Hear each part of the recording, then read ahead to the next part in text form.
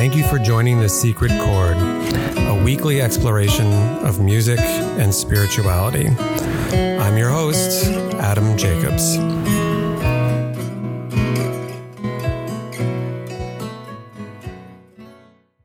Hello all, and welcome to The Secret Chord, episode 9.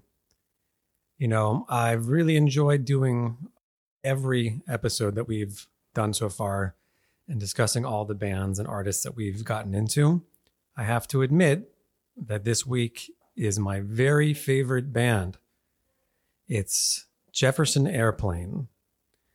And the song we're going to talk about is called Crown of Creation. But first, a word about Jefferson Airplane. They are a rock-based band, originally from the Bay Area, and they became one of the pioneering bands of what's known as psychedelic rock, along with the Grateful Dead and bands like Quicksilver Messenger Service. They were really the leaders in this movement and one of the most exciting, influential, creative groups of their era. They were formed in 1965, and they really had reached their commercial peak of success around 1967 with the release of their album Surrealistic Pillow, which parenthetically I bought in 1986 at a Crazy Eddie's in White Plains. They were also the headliners at all three of the major festivals of the late 60s. That would be the Monterey Pop Festival of 1967, Woodstock, 1969, and also the Altamont Festival in California, which was also 1969, although that one was not the Peace and Love Fest that Woodstock was. And Marty Balin, the lead singer, or one of the lead singers of Jefferson Airplane, ended up getting punched in the nose by a Hell's Angels. Not the best outcome. Two songs from that album, Surrealistic Pillow, really catapulted them to fame. The first one was called Somebody to Love, their most famous song to date, and White Rabbit, which was a very psychedelic number and is considered one of the Rolling Stones' 500 greatest songs of all time.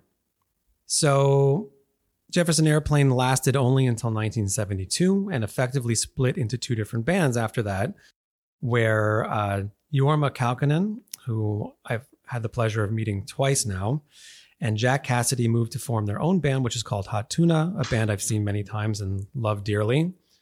And Gray Slick and the remaining members went on to form Jefferson Starship in 1974. And they were a good band too. Not anything like the Airplane in my subjective estimation, but a good band nonetheless. And they had some hits, and, they became much more poppy and did their own thing. And that's great. But as far as I'm concerned, the heyday of this band is the late 60s, and all of their creative output, all of their songs are so good. Every album is a gem. The album I'd like to discuss today is called Crown of Creation, which was released in September of 1968. It would be their second and final album to reach the top 10, eventually peaking at number 6. So the song from Crown of Creation, the title track, is supposed to derive its meaning from things being created and destroyed through lengths of time. The guitarist Paul Kantner took some of the phrases from a post-apocalyptic science fiction novel called The Chrysalids, and he modified them for the composition. And just going into this for 1 second, that's an interesting parallel to a Kabbalistic concept that says that God created and destroyed worlds before the one that we have. I don't know if the author of that book was aware of that, but certainly that's a parallel that we have with this idea. The song structure is as follows. There are 2 verses, which moves into a classic psychedelic jam. There's a bridge, a little bit more psychedelic jam, and a psychedelic coda at the end. Let's listen a little bit. We'll play the first bit of the song. And then, as always, we'll talk about the music and the meaning.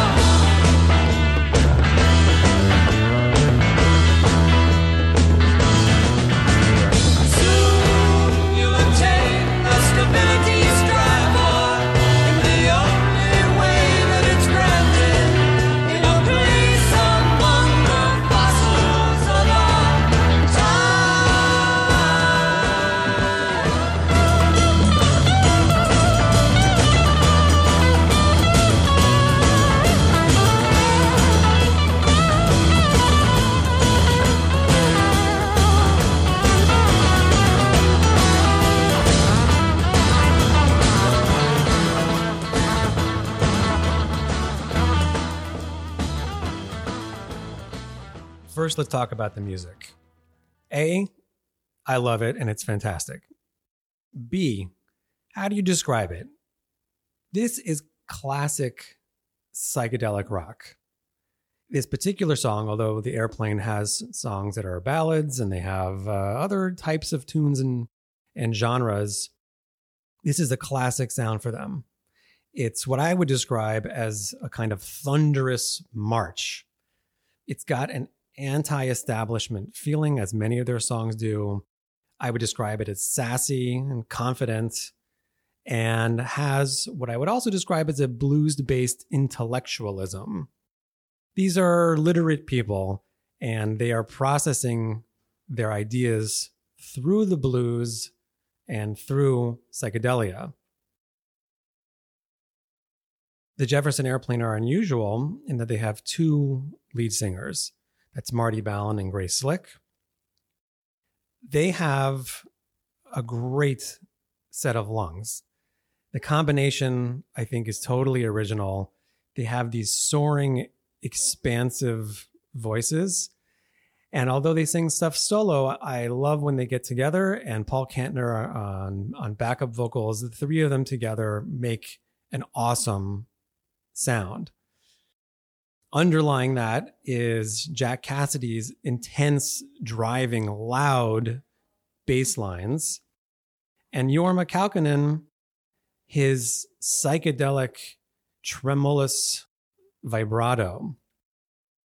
He's one of my favorite guitar players. I've had the extreme pleasure of being able to discuss in person with him his playing, his role within the band, and his musical career. And he is a fascinating man, a spiritual man, by the way, and had told me a lot about the inner structure of the band. It was just one of the great treats of my life to be able to spend that time together. So let's talk about the opening line. They say, "You are the crown of creation, but you've got no place to go." Okay, that's interesting. So what does it mean, we're the crown of creation? Certainly that is an old idea, that human beings are the pinnacle of the creative order. Are we like Shakespeare, who said as follows in the Hair soundtrack? What a piece of work is man, how noble in reason, how infinite in faculties, in form and moving, how express and admirable, in action how like an angel. Or are we more like what Joni Mitchell says in her song, Down to You? You're a brute, you're an angel, you can crawl, you can fly too. So the truth is that Shakespeare says at the end of that line that humanity and the earth itself is a foul and pestilent congregation of vapor. So what a contradiction. On the one hand, the world is a magnificent place with beauty and harmony and wonder. And on the other hand, it's pretty awful. Same thing with people.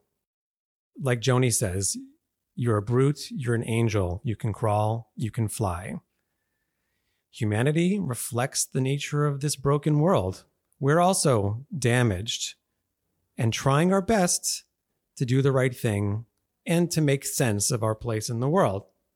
So, what is it exactly that makes a human being the crown of creation? Ultimately, I would say, it can only be our ability to make moral choices. Our free will is what distinguishes us from the animal world, that makes us the angel and not the brute, despite the fact that we do live in a foul and pestilent congregation of vapors. That's what's so great about being human. And that's what I read in Crown of Creation. You are the crown of creation. And unless you actualize your free will, then you've got no place to go. Let's play the rest of the song. Loyalty to their kind, they cannot tolerate our minds. In loyalty to our kind, we cannot tolerate their obstruction.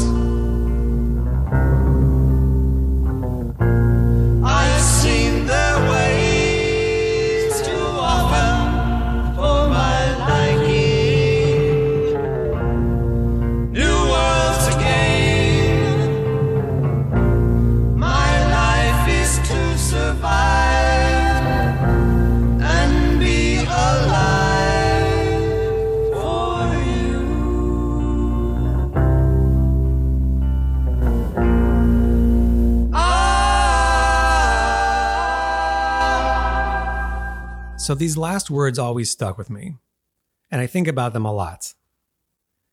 Life is change, how it differs from the rocks. Well, if it's one thing that's absolutely certain, is that life is constantly changing, and there seems to be extremely little that we can do about that. Sometimes it's bothersome, sometimes it's exciting. I wanted to take this moment and this concept of change and use it to illustrate an ancient but still profoundly significant point in philosophy. To do that, let's learn for a moment about two ancient Greek philosophers who don't get as much play as, say, Plato and Aristotle. The first one is named Heraclitus, who lived about 500 years BCE. In talking about change, he said that permanence is an illusion and change is the universal feature of reality. He said, all things are in a state of flux, and you can never step in the same river twice. Okay. He argued with a contemporary named Parmenides, who said that change and diversity are the illusions. He said whatever exists is a being, and if something is not a being, then it is a non-being and thus nothing. Now, a being could change only if caused to do so by something other than itself, and yet, as we just said, the only thing other than being is non-being, and non-being, since it is just nothing, cannot cause anything. Hence, change is impossible. So you've got one guy saying that change is all of reality. That's what it is. And another saying the exact opposite, that change is impossible. What do you think? Which is it? So another philosopher came along who considered the words of both of these other philosophers, and his name was Aristotle. And he argued along the lines of Heraclitus that change is absolutely real. And in fact, what change is moving from a state of potentiality to actuality. For instance, a red rubber ball has certain kind of actuality, but it also has potentiality. How so? Well, if you paint the red ball blue, it has the potential to be blue. If you heat it up a lot, it has the potential to melt. It's not that it is melted, it just simply has the potential to melt. And therefore, it requires some change agent to move it from one form to the other. In other words, to cause change. And therefore, he would argue that change is impossible without some changer, without something to come along and cause that potential to become actual. Well, as it happens, that is one of the most profound things that has ever been said.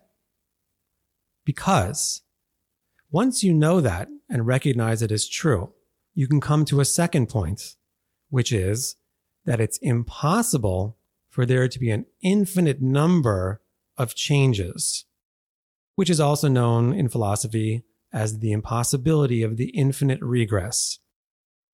And while this would be a several-hour course if we were just to talk about this point, think about it. You can't have an infinite number of changes, of causes.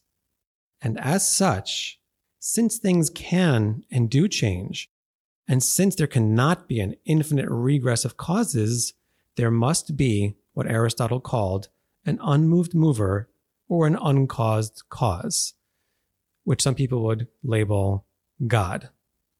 I suggest, if you're interested in this, go have a look at any of the writings of the philosopher Edward Feser, F-E-S-E-R. He writes extensively about it, and it is a fascinating and critical topic. And since we're talking about change, I figured I'd bring it up. One more thing. It seems to me that one of the most spiritually healthy acts is to accept that things change. And though, yes, through the crown of creation, our free will, we can choose how to relate to what's happening. We cannot control and therefore are compelled to accept the nature of things as they are.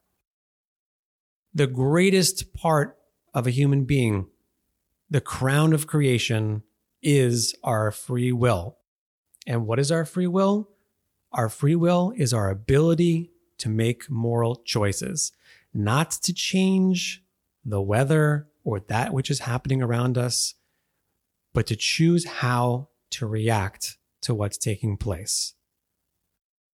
In Judaism, this concept is sometimes known as Gamzu Latova, which means this too is for the good. Although I don't get it and I can't control it, I accept that this is part of the ultimate good of reality. Or, as theologian Reinhold Niebuhr once said, famously, "O God and Heavenly Father, grant us the serenity of mind to accept that which cannot be changed, the courage to change that which can be changed, and the wisdom to know the one from the other." These are my thoughts on the song Crown of Creation by Jefferson Airplane and some of the philosophical ramifications that come from it. As always, I've thoroughly enjoyed discussing this with you this week, and I look forward to joining you again next week with more great music and great ideas. Have a great week, everybody.